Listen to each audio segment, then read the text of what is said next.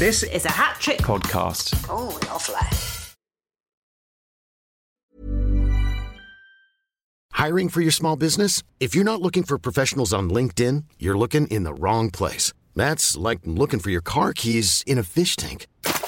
LinkedIn helps you hire professionals you can't find anywhere else, even those who aren't actively searching for a new job but might be open to the perfect role. In a given month, over 70% of LinkedIn users don't even visit other leading job sites. So start looking in the right place. With LinkedIn, you can hire professionals like a professional. Post your free job on linkedin.com/achieve today.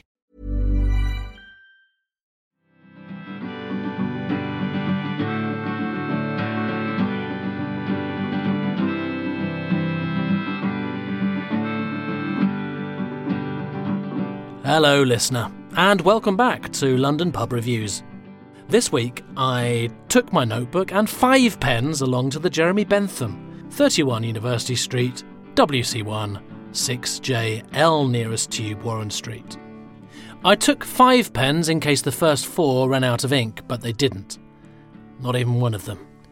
Despite all that writing. Writing.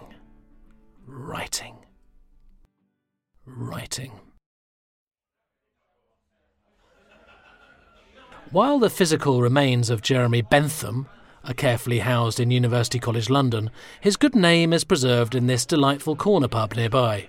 5 fine ales are well kept on the premises also, and you can find details of these on a blackboard behind the bar. After settling myself upon a bench seat just inside the door, I placed my 5 pints of ale on what was distinguished as the number 4 table via its small round corner plaque. The clientele appeared amenable, and I began discreetly eavesdropping on their conversations, quickly gauging that my fellow patrons included students and small groups of senior academics. It appeared to be a stomping ground for higher education types, an observation that seemed verified by the many different blackboards in the ground floor bar area. Spotted Dick and Custard had been chalked up on the specials blackboard near the staircase to the upstairs bar, and a small portable blackboard on the bar top promoted other desserts such as bread and butter pudding. 16 different wines were listed on yet another blackboard, and I dutifully copied down the chalk-written figures that explained the prices by the bottle or the glass. Pinot Grigio, £18. Cabernet Sauvignon, £18. Hock, £12. Merlot, £16. Malbec, £16. But my mind was already wandering. I was unstimulated, desperate to learn more. What was the soil temperature of the Rioja Campo Viejo Spanish Red, or the corkage wood of the Italian Pinot Grigio? I began fidgeting in frustration, doodling lurid scenes on my tabletop. Other patrons seemed to have lost all interest too. Many of them were speaking loudly and laughing, and I even heard one man using swear words. This would not do. It was time for discipline to make a healthy return to the Jeremy Bentham. I was clutching my one remaining pint of ale when I strode purposefully across to the Today's Choices blackboard, and after placing my glass on the mantelpiece beneath, I proceeded to wipe the entire menu off with my sleeve. Turning to face the bar, I clapped loudly for attention.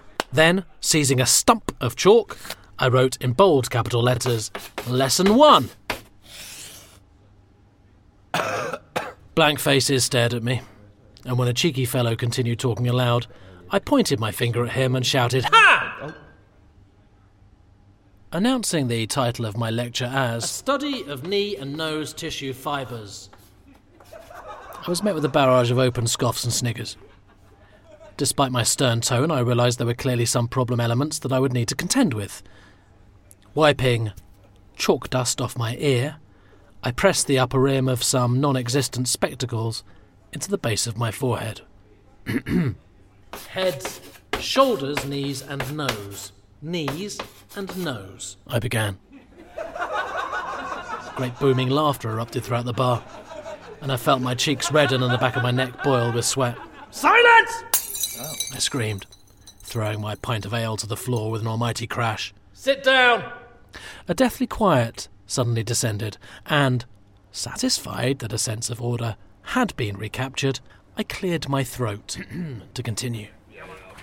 But my lesson was again interrupted when members of the bar staff began approaching the front of the class without permission.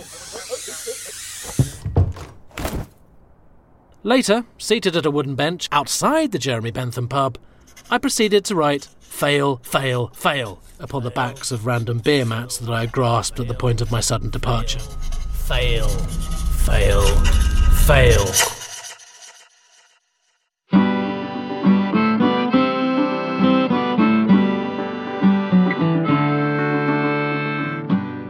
London Pub Reviews was written and created by Paul Ewan and performed by Tim Key. The producer was Nick Coop. The executive producers were Claire Broughton and Andy Goddard, and it was a hat-trick production.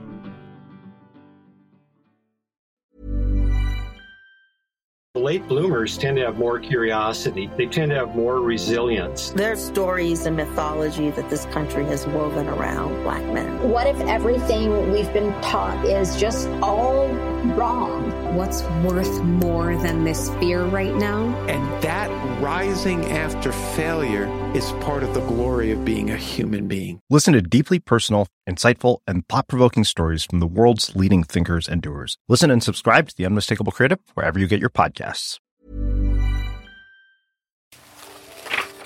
I chose Stick of the Dump by Clive King. I've chosen Little Women by Louisa May Alcott. I have chosen the book When Hitler Stole Pink Rabbit. I have chosen My Friend Flicker. Danny, Champion of the World. The Seven Crystal Balls. The Iron Man. Claudine at St. Clair's. The Guinness Book of Records. I chose Ballet Shoes. And then I came across in a school library a copy of Treasure Island. I was terrified. I'm Janet Ellis, and each week I invite a guest to come and chat with me about their favourite childhood book. They often bring along their own battered copy. It's not at all as I remember it.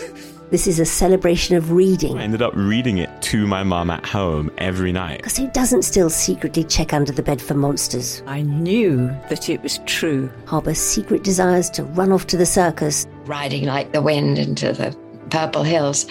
It really captured my imagination. Twice Upon a Time. Follow us on Instagram at TwiceUponPod for updates and guest news. I want to read this book again and again and again and again and again. Twice Upon a Time is a hat-trick podcast.